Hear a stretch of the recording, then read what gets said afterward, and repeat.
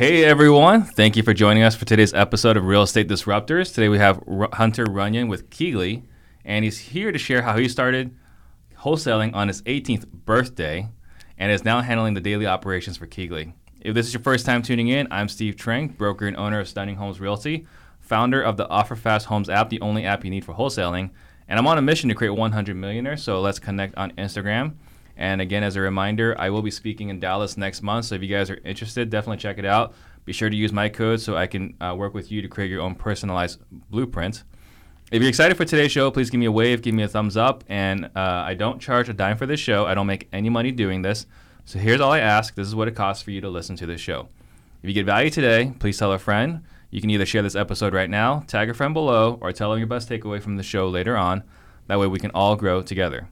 And don't forget, this is a live show, so please post your questions for Hunter to answer. You ready? Awesome. I'm ready. Okay. So what got you into real estate? It's a good question. I think when I was younger, I had a really big interest in architecture and construction. I didn't really care so much for entrepreneurship or residential real estate, but I really, really loved architecture. As I got older, I did learn, though, that architects don't make very much money, and I didn't really want to go to school, and I didn't want to work for somebody else. So I was like, okay, what else could I do? I ended up getting more interested in business, and then I learned about rehabbing houses seems really fun, but that requires money. And I was like, okay, well, how do you get money to do that?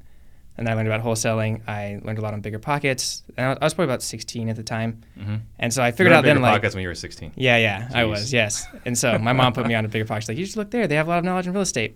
So I figured out pretty early on. Like I was 16 when I realized, okay, that's what I want to do. So when do I want to start this? How do I start this? And the biggest thing is okay, how can I sign a contract? I'm not an adult. So I was like, okay, I have the... Technically you could. It would yes, be an avoidable contract. I learned this later, that there could have been a loophole. But at the time, my only option in my brain was, okay, I got to wait till I'm 18. So what should I do in the meantime? It was basically a lot of research and learning. There's a lot of people in Phoenix that obviously teach that here. Ended up figuring out what Clever Investor was. And it was super funny. My mom actually sold Cody Sperber's wife furniture twice. She was like, I know who they are. And so she messaged them. This was 3 or 4 weeks before I turned 18. And she's like, yeah, when he's 18, just have him sign up. He'll be ready to go. He'll do really great. And then I signed up for that, and it's been off the races since. But so on your 18th birthday, you signed up. Yeah, it was on my 18th birthday. Yeah. Wow. That was your birthday present to yourself or your mom's birthday present? That was my birthday present to myself, yes. All right, so you started at 18. What was your first transaction? My first transaction was it followed 3 months later. It was really quick. I was super blessed. It did not take me long. So I started March 8th. The day of March 8th, and I set up the LC and all that fun stuff, and I learned all about deeds and all that fun stuff to know, writing contracts. I did a round of postcard marketing, which didn't work, right? That was not working at the time, so I was like, well, that didn't work. What else can I do here? And okay, well, maybe you should try meeting some of the wholesalers and selling some of their houses. And this is where I really found my niche was okay, so I need buyers to do that. So I'll stop focusing on anything else, but I'll just focus on buyers. I'll find buyers, and then I ended up selling a house a little over 3 months. It was 3 months and 4 days after I started. So you're saying you built out a buyer's list before getting your first deal? Correct.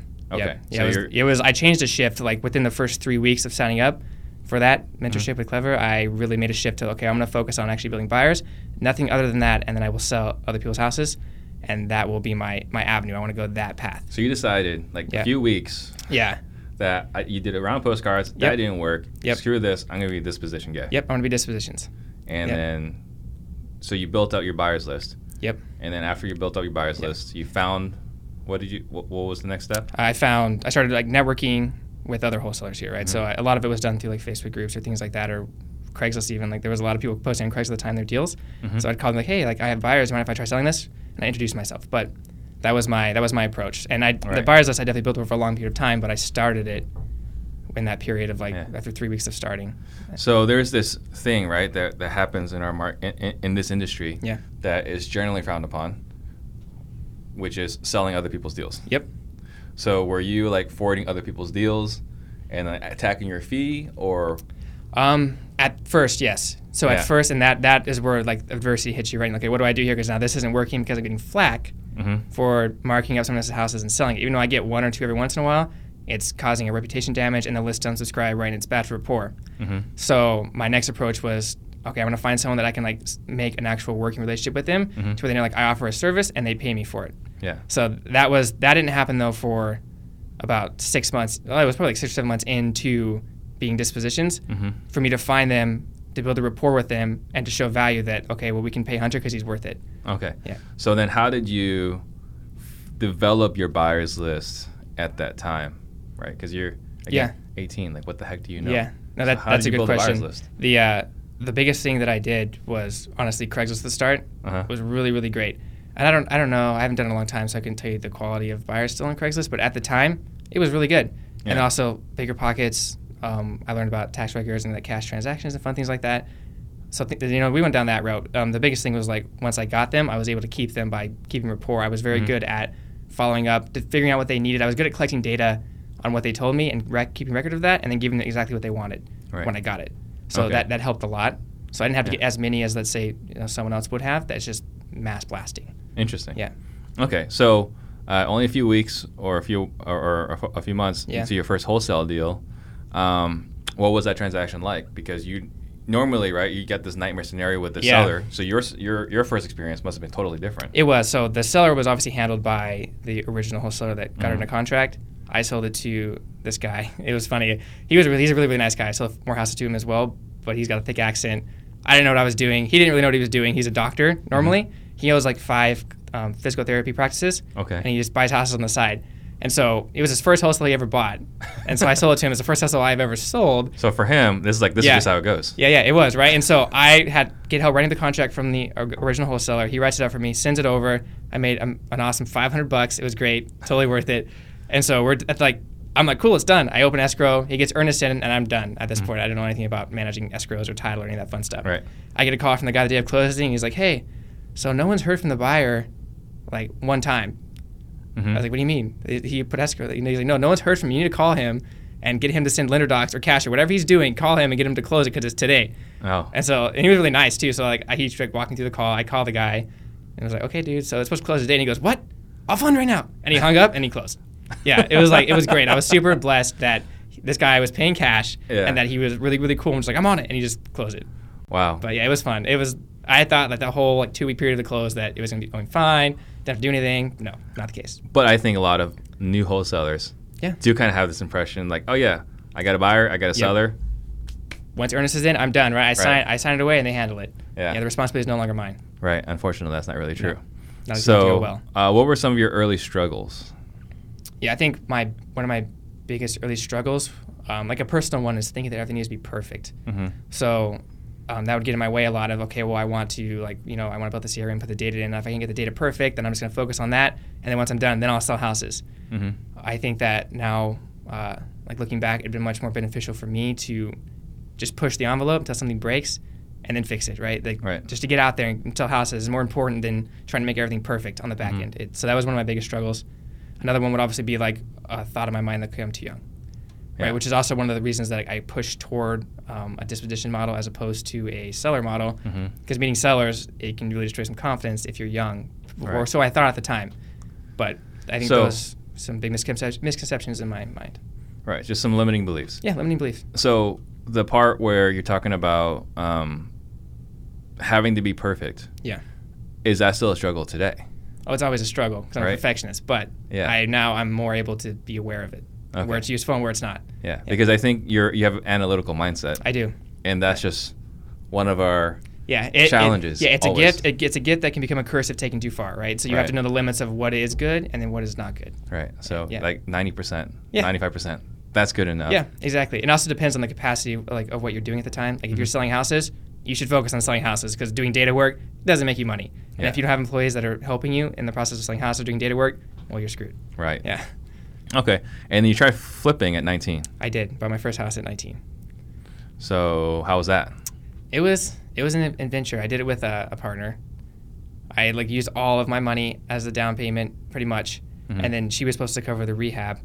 Well, most of the rehab. And then she got in a pinch. And so we bought the house in August. We tore it apart pretty quick, by ourselves. Tore it apart by ourselves.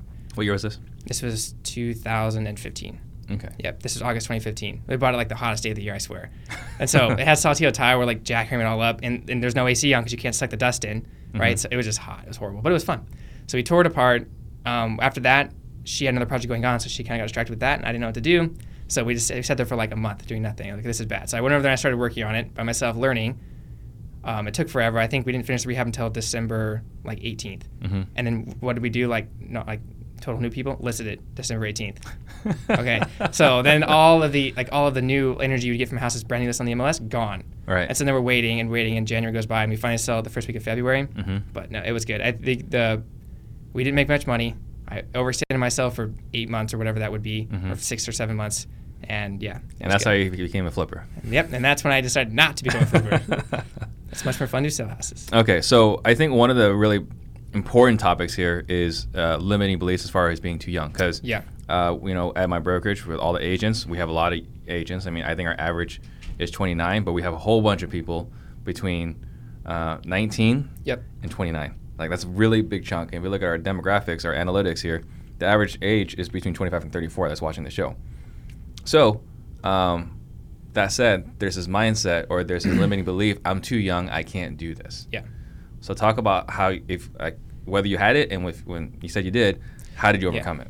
I don't think that it's worth hiding. I don't think you need to hide it. I think that you can carry yourself with a certain maturity that it'll negate the fact that you are young. Yeah. I mean, for starters, depending on how you speak, you can come off as very young on the phone or very old. Everyone thought I was very old on the phone. They thought I was 30 years old on the phone, right? Yeah. Nobody knew.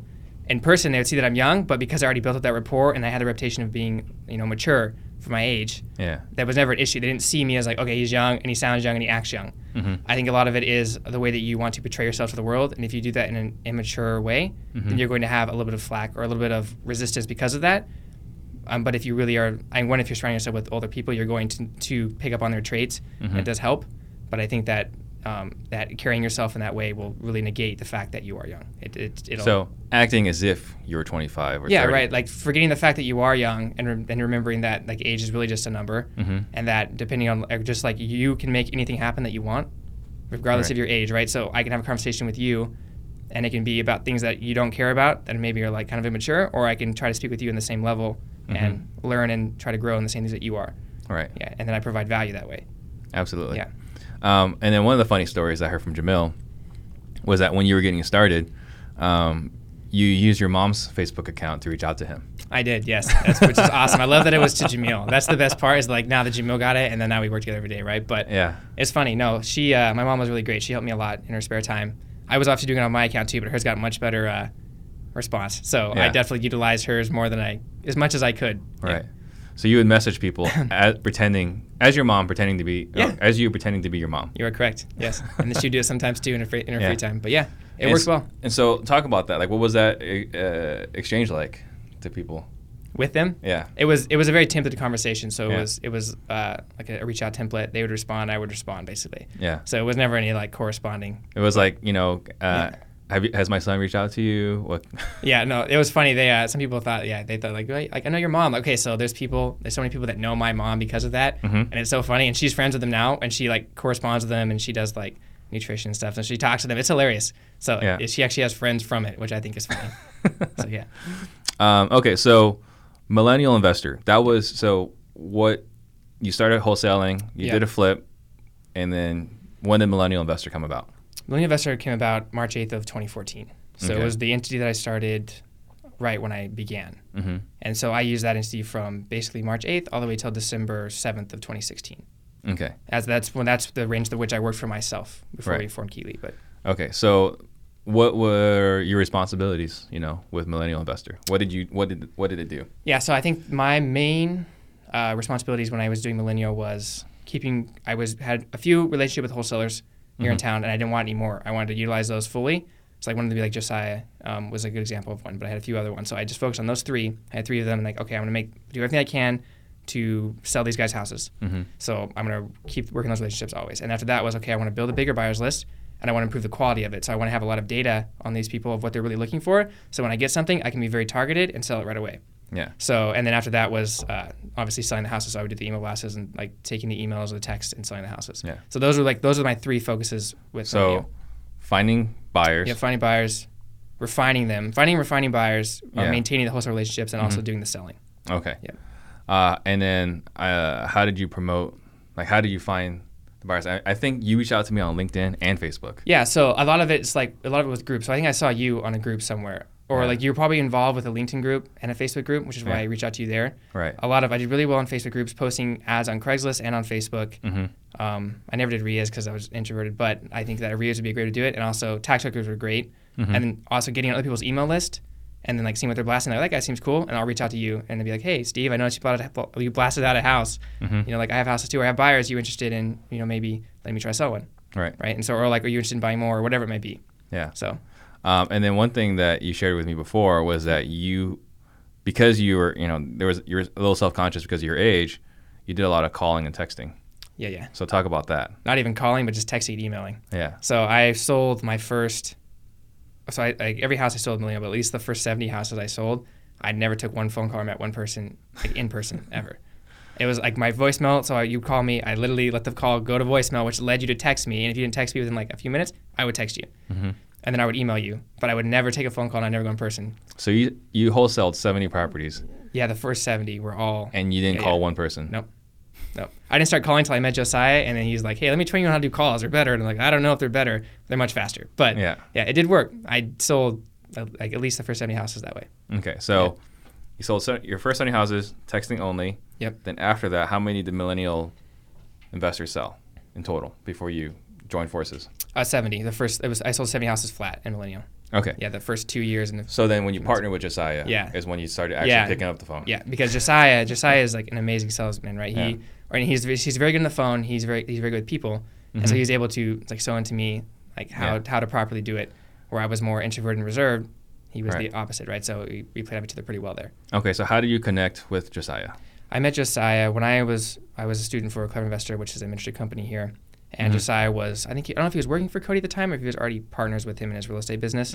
I met Josiah through there. We didn't really hang out too much for the first year that I met him. So this has been 2015 now. And we started going to a young Christians group at church. Hung out there. And then we started our own little morning Bible study, which Josiah, because he's Josiah, decided to do it at 6 in the morning. Yeah. So I made it like 1/3 of the time. So we did that. But after those Bible studies, him and I started going to coffee every morning. Yeah. And then that would, or like it was every Tuesday. So every Tuesday we go to coffee and we'd hang out all day. And that went from being just Tuesday, and then it was like also Monday, and then it was also Wednesday, and it was Thursday, and next thing I knew it was every single day, Monday through Friday, morning to night. Josiah and I were working together, and we really started to slowly morphed into that like sort of friendship and business relationship. So his posts about, are you going to hang out, or are you going to be texting your girlfriend the whole time? Yeah. Are you that girlfriend? Is that what that is, or? No. No? Okay. Yeah. So when he was, I'm just. Josiah had the girlfriend at the time. Okay. Yes, which he's now married to. Like he was always texting. Yeah. Yeah. Okay. So then. But no, that he is referring to me in that post. Yes, you're right. Okay. Yeah. Yes.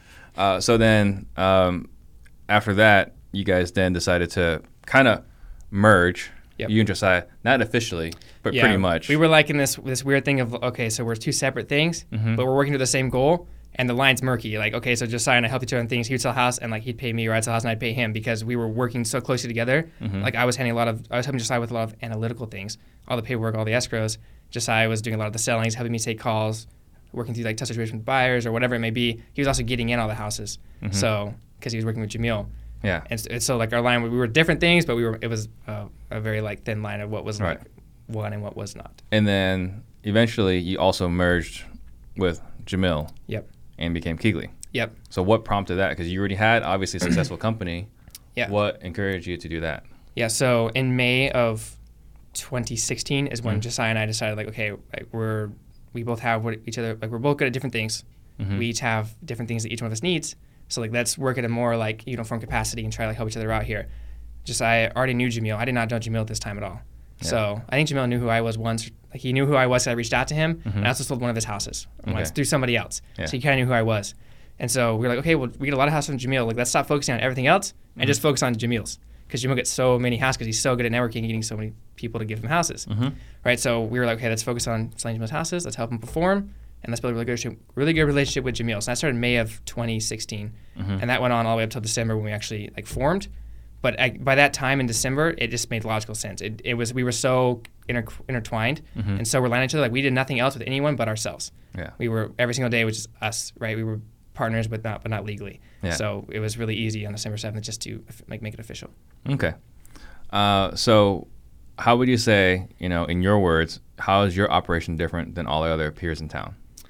Yeah. So I think there's a few things. The first one is our like internal, I don't want to say processes, but our culture, and then also like our employees. We have we've been doing this for 2 years and 2 months ish now, and no one's quit, right? So we have really skilled people now, and I think a lot of other wholesalers here, like they lose employees, like employee turnover, or even just in general industry turnover is really high. Or burnout. Yeah, burnout, right? And so we don't have that problem. So when Kevin like picks up the phone, Kevin's been selling houses for 2.5 years. He's really experienced now.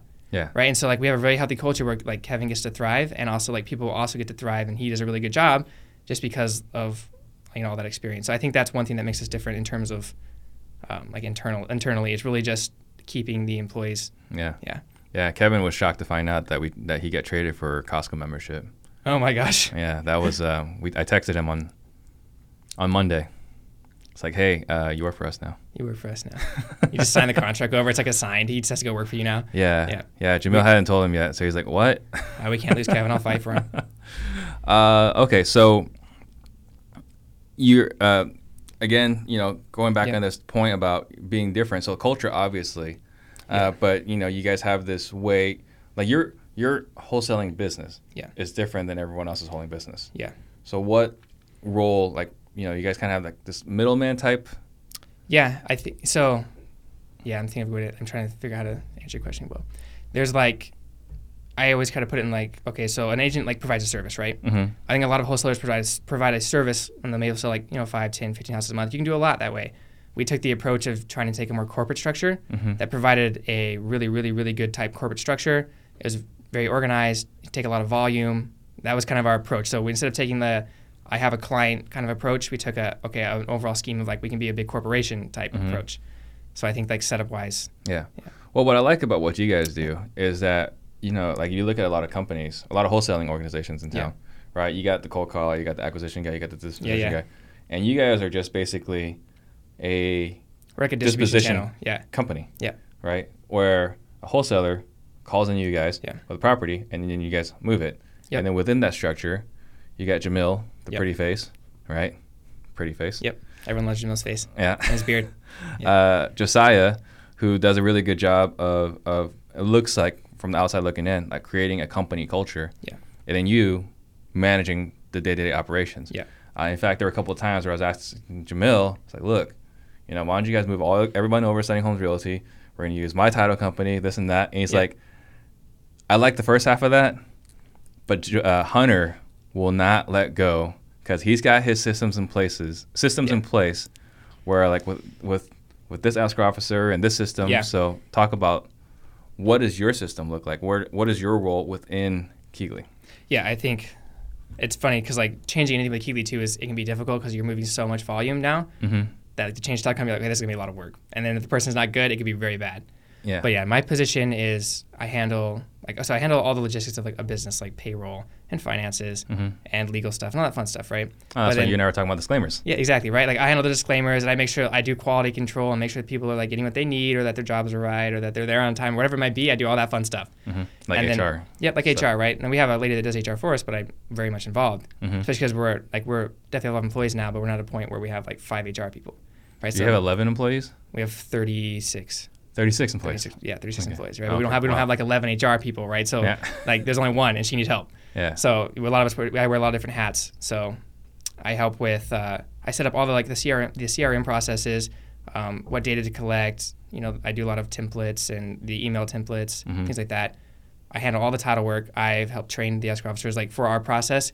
Because we do so much volume, it's really cool to have an escrow officer that just knows us, and then they know that we can trust. They know that I can trust them, and that they can trust me, and vice versa, right? Right. And so when something happens, like, okay, cool, no worries, like push it aside, we'll do the next thing. So I'm in charge of all that stuff, but yeah. So you don't build out the Podio. I don't do the actual work because I'm not that nerdy, but we have a few tech guys that are really good at that. I come with a lot of ideas, and then they make it like actually work for me. Gotcha. Yeah. Yeah, and then you kind of shared with me earlier, like Josiah's lot is pretty much like the visionary. Yeah, he's very much the ideas. And you're the integrator. You make it happen. Yep. Right. I keep it together. Like he'll set the course, and then I keep us on the course. Yeah. Just to put it. Yeah, because we were talking the other day where like I'm the impatient one. I've got all these ideas. Like let's get it done. It's Josiah. And that's Josiah. Yeah. And my cousin Wayne. It's like, no, guys, we got to do this right. You got to do this. That was we gotta so do funny. That way. That's literally Josiah and I. We'll get in these debates. We're going back and forth, and we always settle on the happy medium. It's great. Yeah. It's a perfect like counterbalance. Yeah. It's awesome because if it's just him, like he'd go too far, I can go too far. Right. It's just funny. It's a good balance. We do really well together. Cool. So how much is Keighley doing right now as an organization, units per month? We're averaging between I think last I checked, our average was 70. If I just did it, an average is 72.25 a month. Over how many months? That was the previous 3 months of December. So we had of last year, my bad. Okay. So we started off last year with hitting 75 sold, which that was up from being 55 at the beginning or at the end of 2016 or 2017. So 2018 we had 20 more houses. We're like, okay, that's insane. But then we dropped back down to what was our average, and then we worked back up there through the whole half of the next year of last year to where now we're averaging 72.25. We're taking an average of those final months, and that's the average we're holding steady now. Okay, and that's in how many markets? That was all those houses were sold in either Phoenix or Orlando. Majority Phoenix. Phoenix and Orlando. Yeah. We did a few in Tampa. So Florida's definitely picking up more now, but a majority at that time was because we started Florida the beginning of 2018, and it was a learning curve. So it took us quite some time to actually get to the point of running there. Yeah. Yeah. Now we're getting to a point of we figured out title, and we got a bunch of earnest disputes, and other contracts worked. Could have found a good title company. I can go on, but it took a while for us to learn. But we're really getting those kinks worked out. So there's a lot of people that love virtual wholesaling. It's kind of funny. I look at the analytics for how people are finding my YouTube page. Okay. And virtual wholesaling is one of them. Really?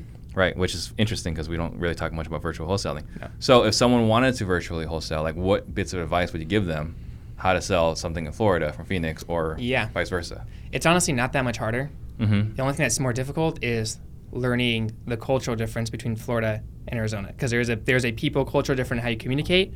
So you have to figure that out. 2 is contract law and what is the standard there.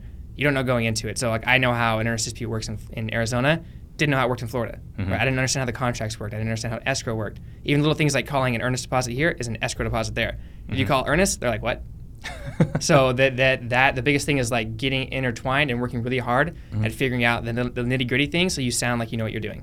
Yeah. I think that's the biggest thing. So otherwise, you're killing confidence when you call a buyer and you say something that's totally off, and they're like, what? Yeah. Right. And then also learning the areas, learning how when someone says, I want a house, in Winterwood or whatever. But you're like, hey, well, where in the heck is Winterwood? I don't even know if that's good. Right. So you have to do a lot of market research to figure out, okay, what's good, what's bad. Yeah. Okay, I didn't know about a seawall. We didn't know that. Okay, well, Florida has seawalls. Arizona doesn't have anything similar to that. What the heck's a seawall? No, we just build the houses up a little bit so if it rains, it doesn't flood. Oh. Yeah, but makes sense. Yeah, but so it's we didn't know all these little things, and that really hindered us a lot. So, obviously you're going to other markets, so you're learning those lessons. So what lessons have you applied from Florida that you're applying in the next markets? Yeah, so I think when we roll into our new markets, one mistake that we made was because we did it on a scale that wasn't just us going there. If it was Jamil, Josiah, and I, it'd be different, but we hired employees and put them in those new markets. But we didn't put anyone experienced there. Hired locally. Yep. To handle over there. Right? And we have one person that is a driver there that he'll do a lot of our showings, and he's awesome, but he does a lot of our showings and all the pictures and fun stuff like that. So we need one guy there, and then the rest of them are here in Arizona. Okay. If it was Josiah and I starting, it would have been different, but we hired employees, and then when we put them in Florida, we didn't have a good system to teach them, right? There was no one experienced there. We're in Arizona. If we want to sell a house, Walker can help out Jesse or whoever that may be, right? In Florida, that was not set up. So they're spinning their wheels trying to figure it out when it took me years and Josiah and Jamil years to figure it out. So going forward, putting someone experienced, having them be responsible for that market and those employees that are put there, and his job is to focus on figuring it out, right? Because if we put Jamil there, he could sit there and he could figure out Orlando really quickly. If it's a new person with no experience, it's going to take them some time. Yeah. And time is not a friend. So spending time doing that is not a good So you're saying an experienced person, a person that's experienced in the Phoenix market. Correct. Yeah, we'll take someone that we has done really well for us here, right? And then we'll have them start actually working on establishing that new market with those new employees and making that his baby so that he can really water it to grow, right? So he can make it work. Interesting. Yeah. That was I think that was our biggest thing because we didn't have a good communication structure internally to handle the volume of newbie type problems from Florida that we're not used to in Arizona. Right. So it overwhelmed us. So we have to really have a good communication structure of leadership and then also putting someone experienced over that responsibility that'll be very focused on making it work. But what were some of the newbie type problems? A lot of the stuff that I already mentioned too, a little bit, just verbal things, or not being able to figure out, okay, how do we find suppliers? I could sit down, I could figure it out, right? But the new person, it took me years to get good at that, right? So a person that's not experienced. Yeah. So I've already done this, right? I know how to do this. we're like, if they're asking me or Josiah, we're already busy, so it's taking us longer to get back to them, and it's just delaying the process more and more and more. Right. Yep. Gotcha. That makes sense. So Jamil shared a funny story in one of our masterminds about all the stereotypes in Miami being true. Because you guys were in Miami for like a minute. Yes, we were in Miami for a minute. And then you guys pulled out. Yep. Because some stereotypes. Yep. Want to share some of those stereotypes? Yeah.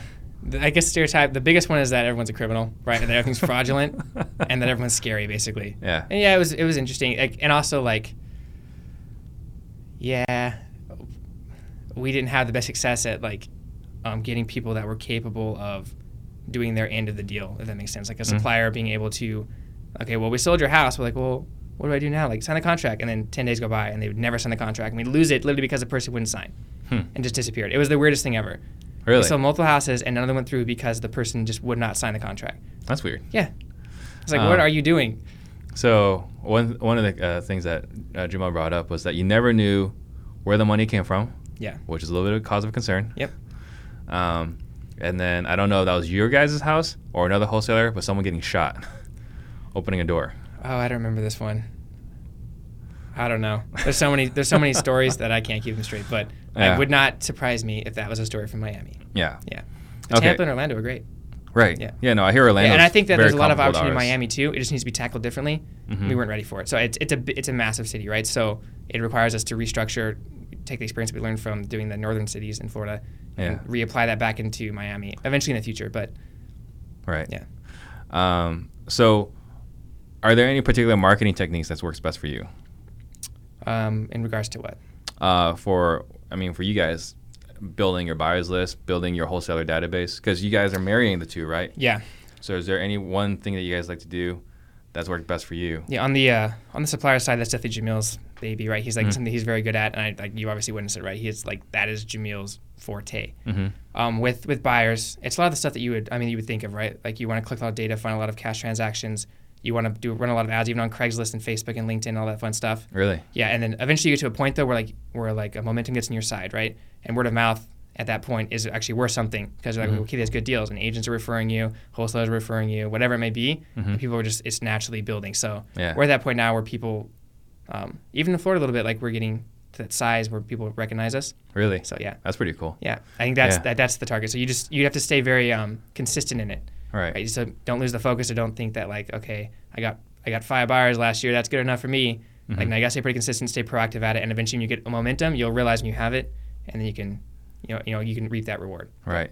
And I thought it was interesting. I went to a probate auction, and I'm going there. Another great place, yeah. Yeah, another great place. And I'm there, and I'm about to bid, and I'm like, oh yeah, the highest bid is Keegley. I was like, shit. Do I want to go against Keegley? No, you don't. Never. No. So that was interesting. So I'm calling Jim. I was like, dude, what the hell? Like, I'm buying this house. Why are you buying this house? That's hilarious. That's so funny. I love Phoenix because it's a very tight-knit group, right? So you cross each other a lot, and it's fun. There's a lot of cool people here. So do you guys pull any data? We definitely pull transaction data. So we want to figure out the finance type, right? So we want to find, when we go into new markets, we want to find hard money lenders. Obviously, so we can refer those to our buyers. 2 is we want to find buyers. So that's kind of the data we focus on there. Yeah. Yeah. And then, of course, we do like market research data, figure out like what houses are selling for and all that fun stuff. But right. Do you guys do any kind of skip tracing? No. Do you guys have any cold callers? Nope.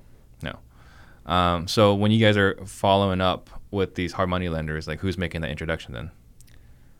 I guess that could be considered like a cold call. I wish I wouldn't consider it is because they are a company that are used to people reaching out to them for their service. Yeah, I guess that's true. So I wouldn't really consider that one too much of a cold call. Yeah. With the buyers, it's done in a way like we'll find them like online or something, right? And we'll reach out, it's like, hey, like I noticed you bought houses. We try to do it in a way that's organic, that is natural. Because if you just put someone on a list and you blast them, they're unsubscribing. Right. Right. Or they're gonna like report you.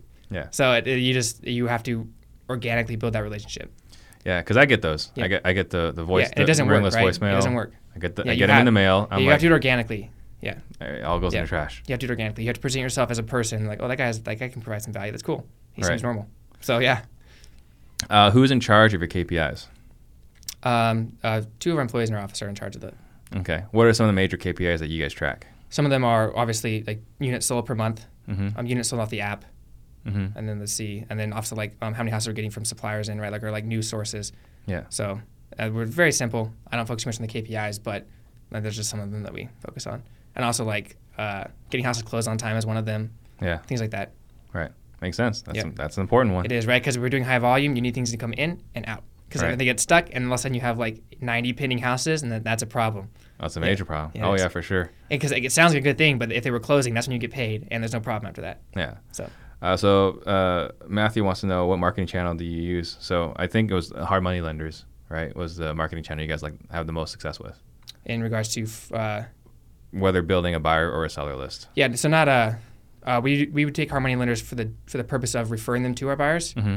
But I think one of the best ones that I used was pulling data for cash transactions or hard money. I guess, yeah, so hard money transactions as well, right? Yeah. You know, those people are buying for investments. Right. Yeah. Like you're saying now. Do you guys have any services you guys offer besides the wholesaling piece? Not currently, no. Okay. And then roughly, like overhead, what do you guys spend roughly? I'm going to have to defer that question back to Josiah since he deferred that to me in his podcast. Okay. What resources are you guys finding to be most useful for you? The app. The app? Yeah, the app's You guys cool. talk about that. I think the reason the app works so well is just because it pings your phone. So I don't know, like an app notification has a different effect than an email notification. And a lot of people have their emails turned off because they're getting blown up by a lot of things besides just houses. Mm-hmm. I think the house app, because it is just houses and people know that's all they're going to get, and they can set like a very generic target range when they get a notification, like, okay, cool, they open it. So that is like a third of our sales last month have shifted from, we used to do almost all email and text, right? It was like very large majority email and text. I think it was 32% or 33% of our sales last month were from the app, which allows us more marketing room on the emails and text because those houses to work. All right. So I think the app tool has been very, very beneficial to us. Okay. Yeah, I think that's our biggest, because obviously everyone does email, everyone does text, but Yeah. the app it's been great. All right. Yeah, it needs some improvement, but it's been great. What CRM tools or systems could you not live without? We would die without Podio. Okay. Yeah. So. And so Podio has like the backend Globiflow, right, that helps it flow. So I don't know how to do the flows, obviously, but our tech guys do. Being able to Is that the back room that you guys have, like the door closed? Yeah, you see the one with the window, like the when you first walk in. Yeah. Yeah, there's like 3 offices. The first one on the left, that's the tech room. That's the tech room. Yeah. Right. So yeah, knowing There's a lot how of programmers to. in there. There's 3. Yeah. Yeah, well, one's virtual, so he's like on the screen, and he's like a real programmer, right? He's like in the computer world.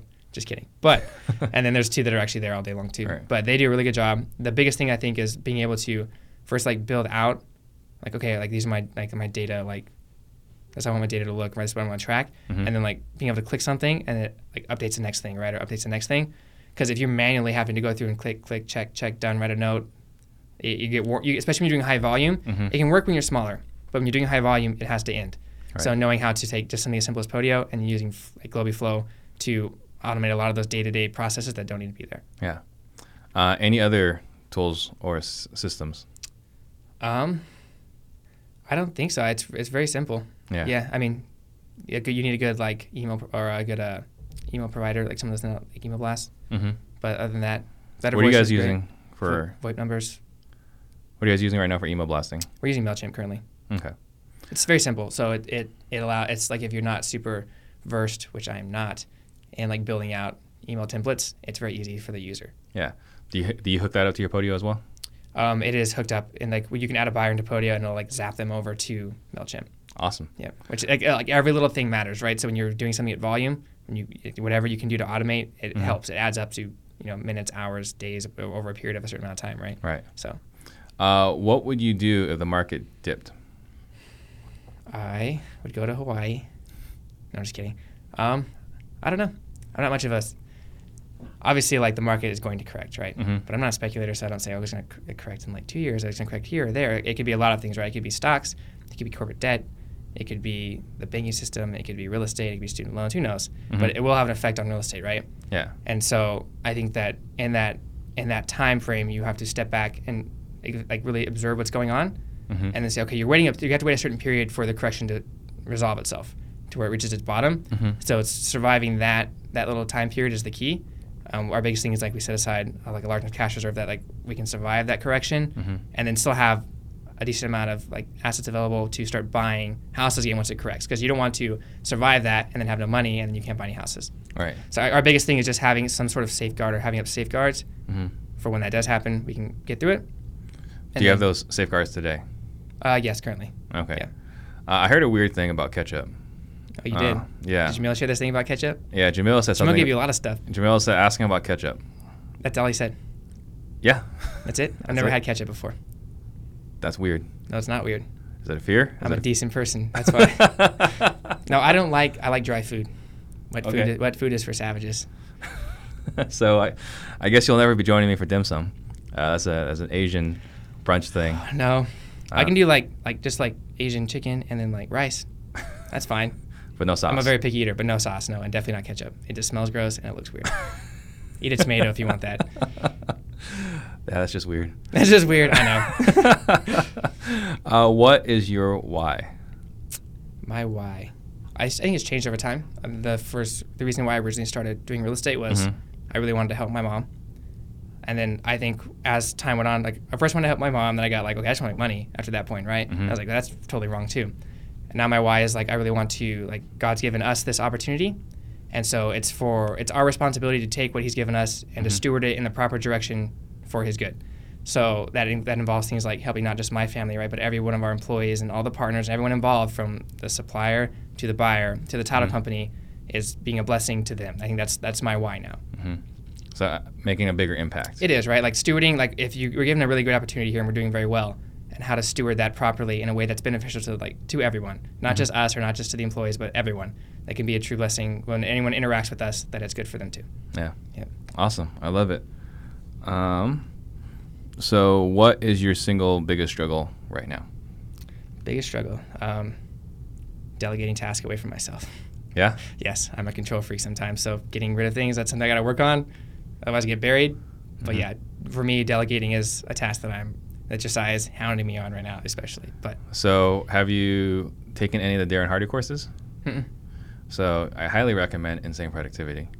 He talks a lot about being more productive. I understand you're very productive already. Yeah. But one of the things he talks about is delegation. And he says My least favorite word. He says you got to do it. Yeah, I know you got to do it. Yeah. I think what he says, and this is going to come across really strong, he says it's arrogant to think that you're the best. It really is. Or that you can do everything. Right. I think my thing is not necessarily, okay, yeah, it is that I think I can do it better. But also that, I can do it better, but I can do it faster. And that's not the truth. That's not the truth. Because you can do it faster for now. Yeah, for now. But it gets to a point where all of a sudden you can do one thing faster, but there's 10 things. Right. Right? Or someone else is very much capable of doing that thing for me. Like Preston handles all of our escrows now. I don't know if you've ever talked to Preston, but he does that job better than I did because it's his sole focus, and he does an amazing job. And if I never let that go, then I'd be holding Preston back, and two, it would not be as good. Yeah. So you know it. I do know it. You just got to do it. It's just doing it. I can come up with 1,000 excuses why not to do it. What is your superpower? My superpower? Oh, geez.